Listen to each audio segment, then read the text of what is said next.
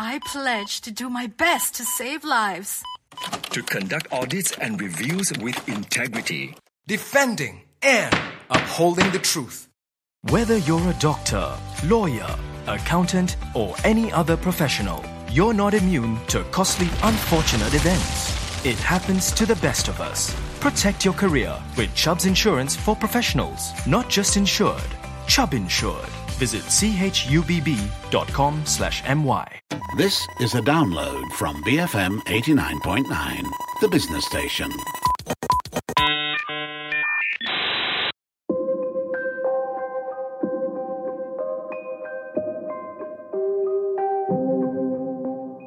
BFM 89.9, the business station. My name is Rich Bradbury, and this is Matt Splained.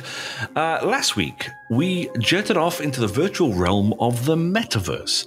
This week, we're back in the real world with, well, the humble office, and what the places we work in are likely to look like from now on. Haven't we covered the future of work from every imaginable angle, Matt? Hey, Rich. Well, I know it's been talked about a lot and not just on this show, so I hope we're looking at it from some slightly different points of view today. But it does connect to what we were talking about last week. As you mentioned, we were talking about the metaverse, this turbocharged internet, and how it will change the way we live and we work and we play. So those changes to the way we work, they're not just in terms of the possibilities of the metaverse itself to create, say, virtual working spaces, but it's more about the steps that companies are taking now. So during that show, we mentioned Mark Zuckerberg's comment on the Vergecast podcast back in July, and his intention to base Facebook's working practices around the developments that the company is making with virtual reality and remote working spaces, which is essentially turning the company into a giant R&D project for future of work methodologies. And how does that differ from other work from home policies?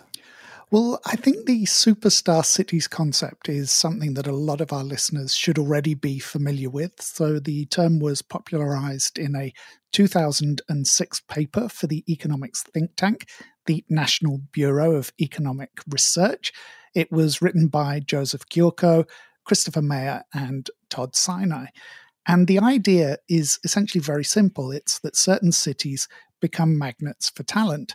And that talent, when it arrives, demands high pay.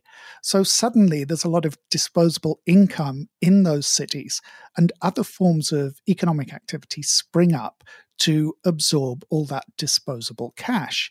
Property developers, bars, restaurants, high-end retail, the creative industries. And those cities then require the infrastructure to meet the supply side of all of that demand. So things like public transport to move all of those ancillary and service workers around, roads for all the expensive cars that, of course, those high-paid workers can now afford to buy. And they become like hives of innovation in the process. Well, that's the general idea. That was something that I touched on at the end of the Metaverse episode, that when we spend time online in any kind of virtual environment, there's currently a very limited load that the servers can accommodate at any given instance. So for the metaverse to have the same kind of creative energy and effect that our towns and cities have, it needs to have those same elements of scale and chaos that, teeming city street feel. I know that we haven't seen teeming city streets for a long time, but, I'm sure people can remember. I'm a music guy, so I tend to look at it from that point of view. It's that idea that you might be sitting in a bar or a cafe and you hear that someone is talking about their band and they need a guitarist, and you think, hey, I'm a guitarist. And you strike up a conversation, and the next thing you know, you're playing to 1 million people on a beach in Brazil, and Kirk Hamner is your guitar tech. You see, you missed a pun there with struck up a chord, and Kirk Hammer is a guitar tech, please. Well, anyway, obviously a bit of a fantasy there. Well, yeah, especially as my guitar style is best described as rat on the ceiling. Lots of scratching, the occasional thud. As a guitarist, I'm often described as a great xylophone player. But, that ability to spawn innovation and create more opportunities is key to the growth of superstar cities. they turn themselves into these self-sustaining talent magnets that are greater than the sum of their parts. And changes in the way we work, like the ones Facebook are suggesting, threaten the superstar status of these cities. Well, they could do. So look at the start of the pandemic in the US. There was this huge exodus from cities like New York, which were hit early on. They became virus hotspots. And there were all these pronouncements that New York was dead, its time was over. But by and large, the people who became refugees from the city were its most well-heeled inhabitants, the ones who had, holiday homes in Florida or the Hamptons, or who could afford to rent some mansion by the sea pretty much indefinitely. And the remaining residents of New York did not greatly mourn their absence, it can be said. So more interesting is what starts to happen to a superstar city when some of that upper echelon decamps for other places. I imagine a loss of tax base and income. Certainly that's something to worry about over the longer term, and a lot of that also depends on how cities are funded.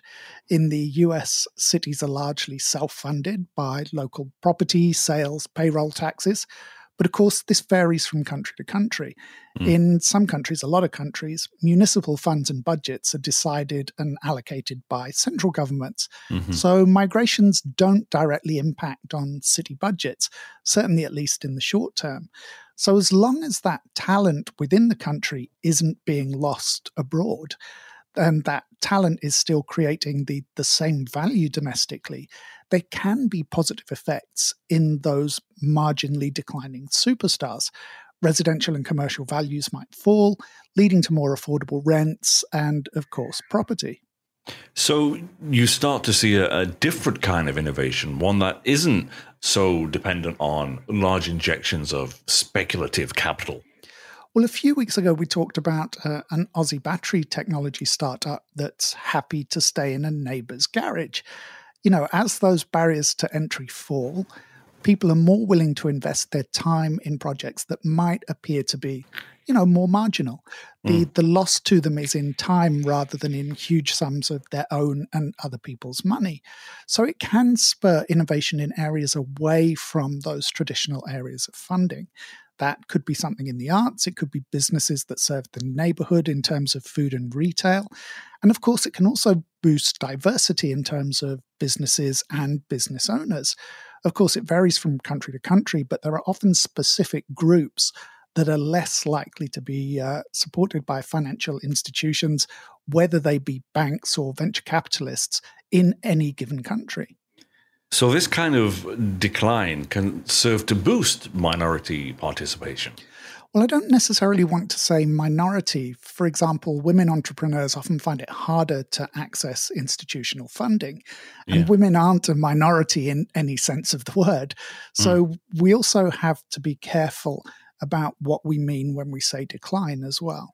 So the hollowing out of cities, particularly when it means the middle and upper classes moving out to the suburbs, that has its own devastating effects, whether a city is a superstar or whether it's declining.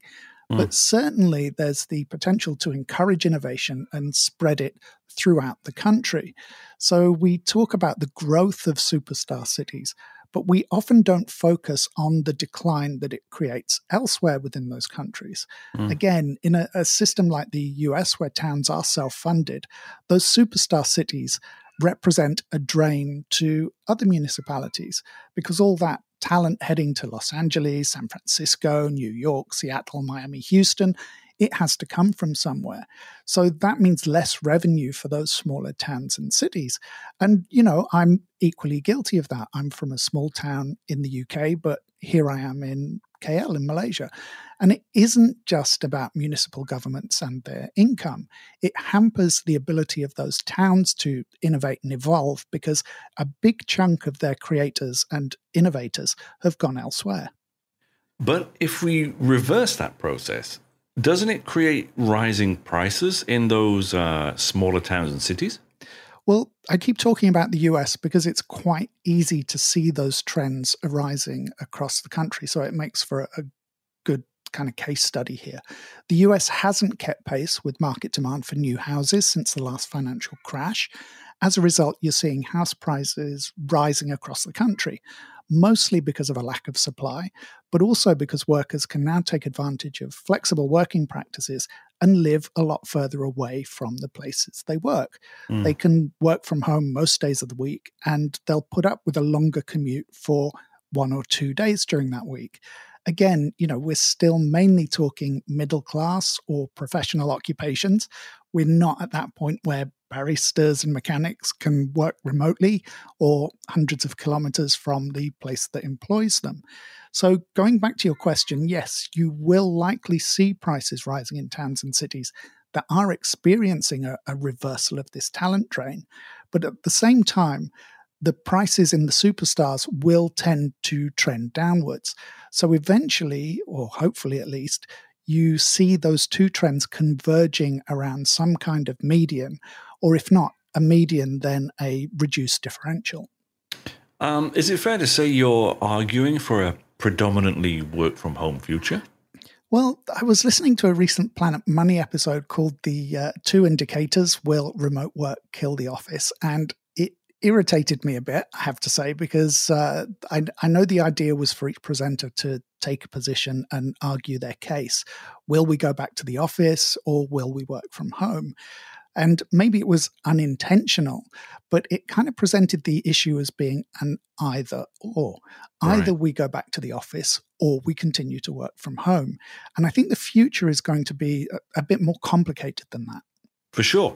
More of a hybrid. Well, I think so. The pandemic has shown that for some countries, remote working practices allow them to continue pretty much as normal.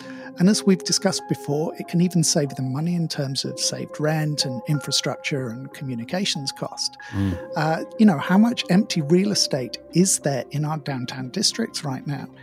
Even the companies that have reopened offices, they're following mandates that reduce the number of workers that can be on site. They may have had to overhaul ventilation systems. They've had to put in traffic flow monitoring systems. So they're spending a lot of money in order to have fewer people occupying the same floor space. Yeah. So continuing the flexible working patterns can allow companies to move to cheaper locations and to upsize or downsize accordingly for the workers they need on site at any kind of given time. Okay, when we come back, how cities and developers are fighting to get us back into the office. You're tuned into Mattsplained here on BFM 89.9, the business station.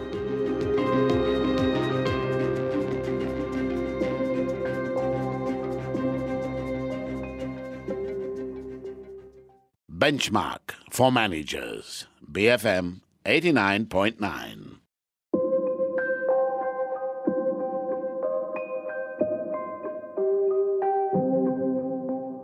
BFM 89.9, the business station. This is Mattsplained. I'm Rich Bradbury. And before the break, Matt, you mentioned that companies are starting to re-examine their needs in terms of physical space, especially given the changes to the costs and opportunities of those decisions. What happens to the downtown districts of those superstar cities if their commercial tenants move away?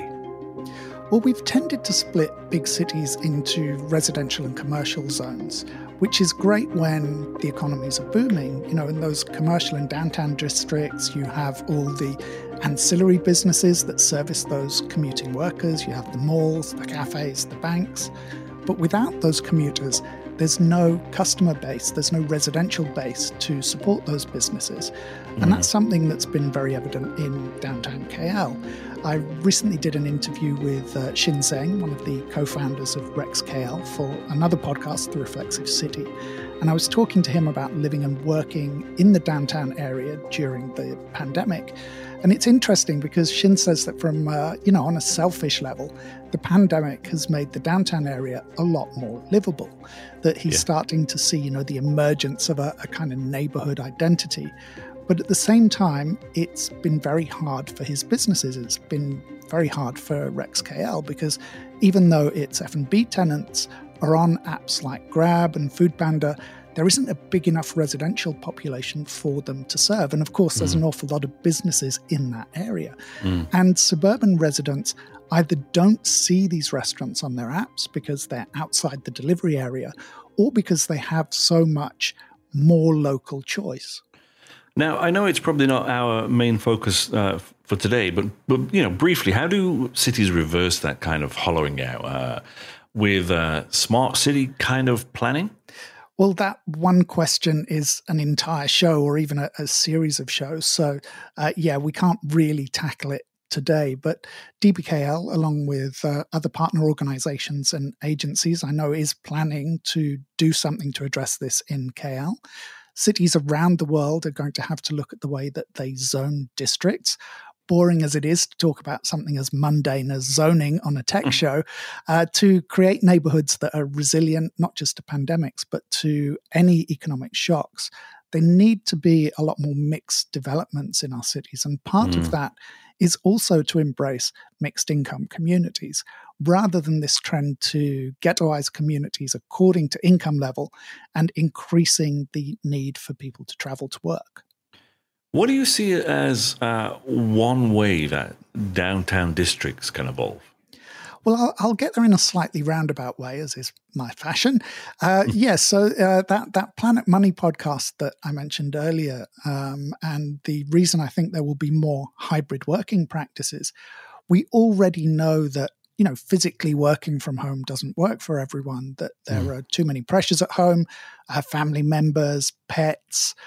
You might not live in a place that's very convenient to work from. And, the fact that your gym is a stone's throw from where you work, not from where you live. A lot of the things we've oriented in our lives are towards the places we work. So it's a million big and little things that make it less optimized than our offices were pre-pandemic. And it also goes to that chaos creation element that I said was missing from our current proto-metaverse environments.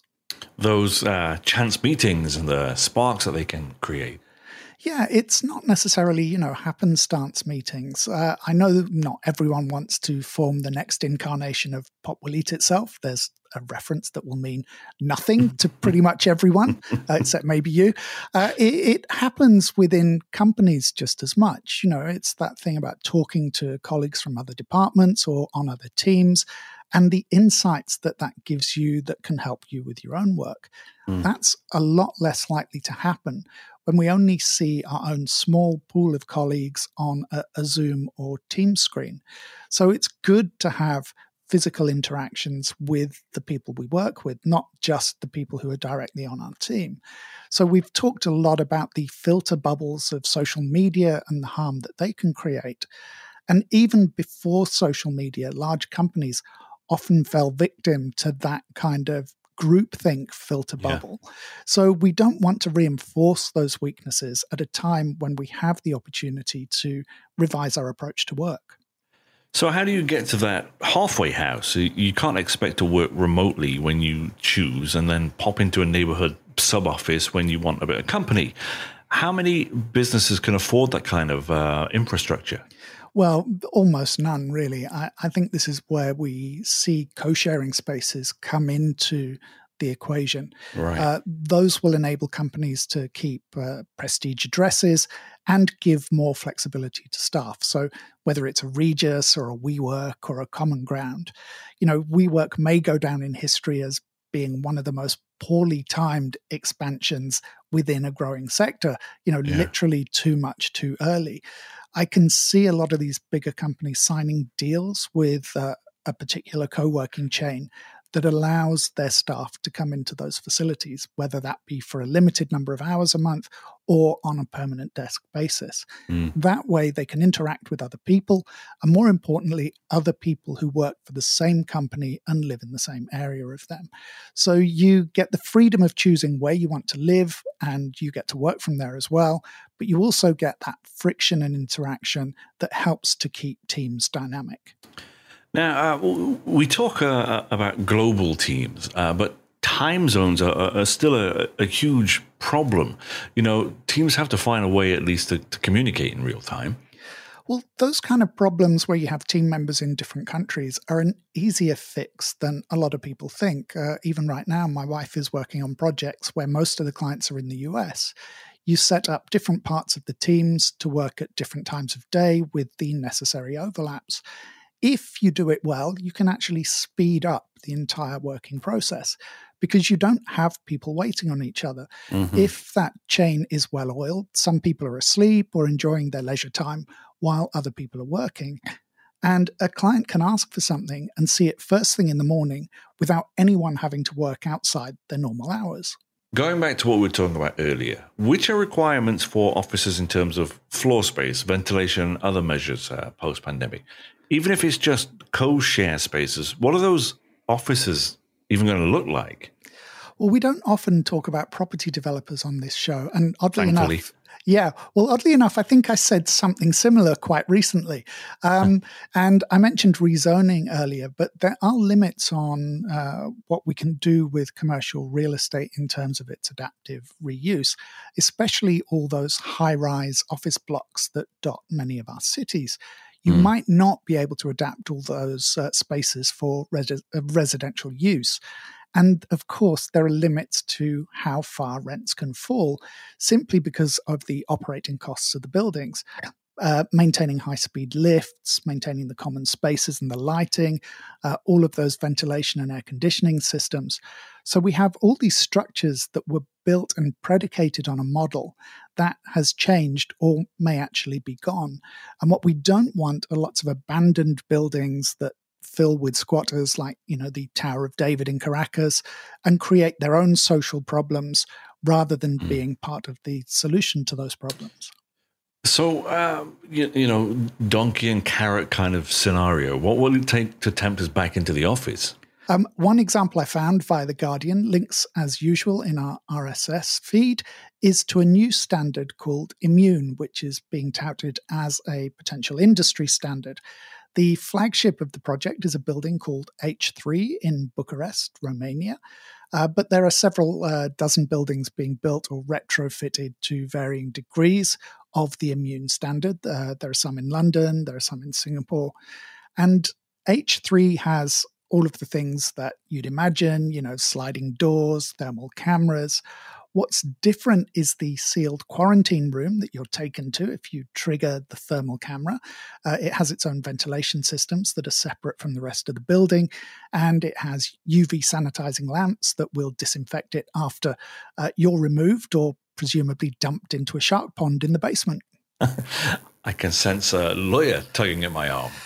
Okay, there's no shark pond. No, but the idea is that you can quickly be separated from everyone else coming into the building and, of course, without infecting the air for everybody else. The entrance area itself can quickly be vented and sanitized, and the person who triggered the alarm can then be sent for medical checkups without endangering everyone else in the building.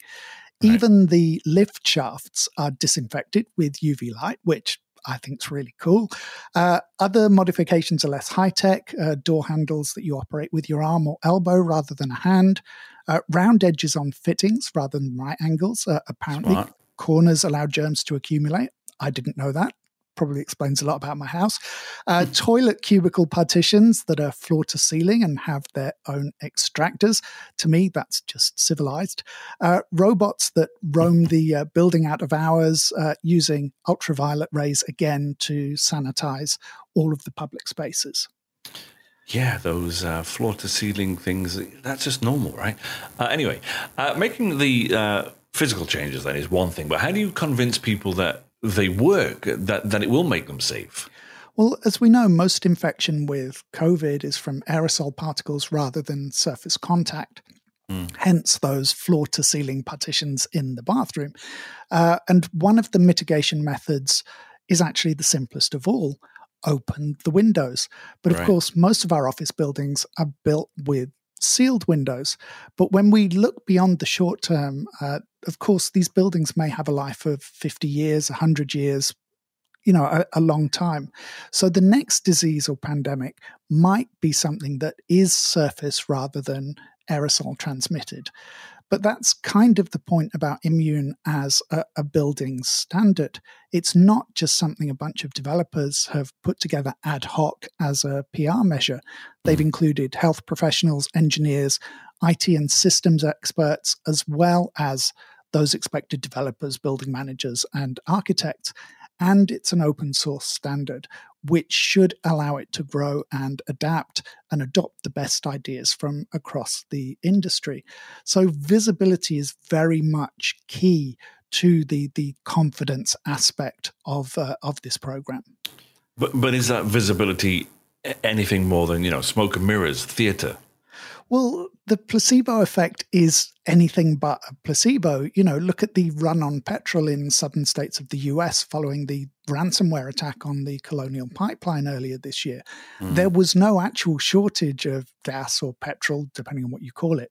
But the perception that there would be caused panic buying, emptying many gas stations and driving up local prices. So theatre is actually really important. So the H3 building has big information panels which display all kinds of data with screens that allow you to drill down even further. You can find out how much CO2 is being emitted on what floor, or what the levels of volatile organic compounds are in the air and in what parts of the building they're present. Ventilation systems have very visible ports that dispense antimicrobial hydrogen peroxide ions. So the psychology of this, the theatre of it, is actually really important. And do you think that's enough to get us back into the office? Well, obviously, with the Delta variant, all bets are off. A lot of companies that plan to phase on-site workers back in are now postponing those plans again. Maybe some cities need to look at freezing planned commercial developments or offer incentives to have them redesigned as mixed-use residential developments. At the same time, we can't afford for all those developers to simply go bankrupt. I mentioned the Tower of David earlier. Those existing buildings will still need to be maintained. KL, for example, is full of buildings that are hundreds of meters tall, and that's the same with most major cities.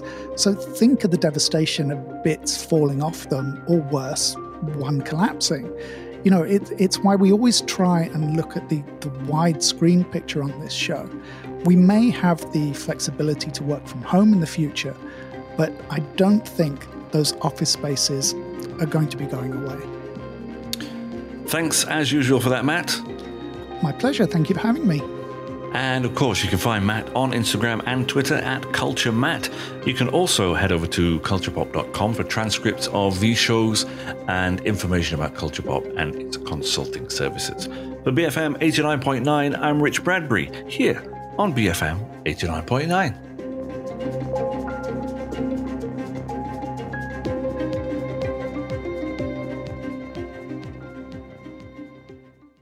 Thank you for listening to this podcast. To find more great interviews, go to bfm.my or find us on iTunes. BFM 89.9, the business station.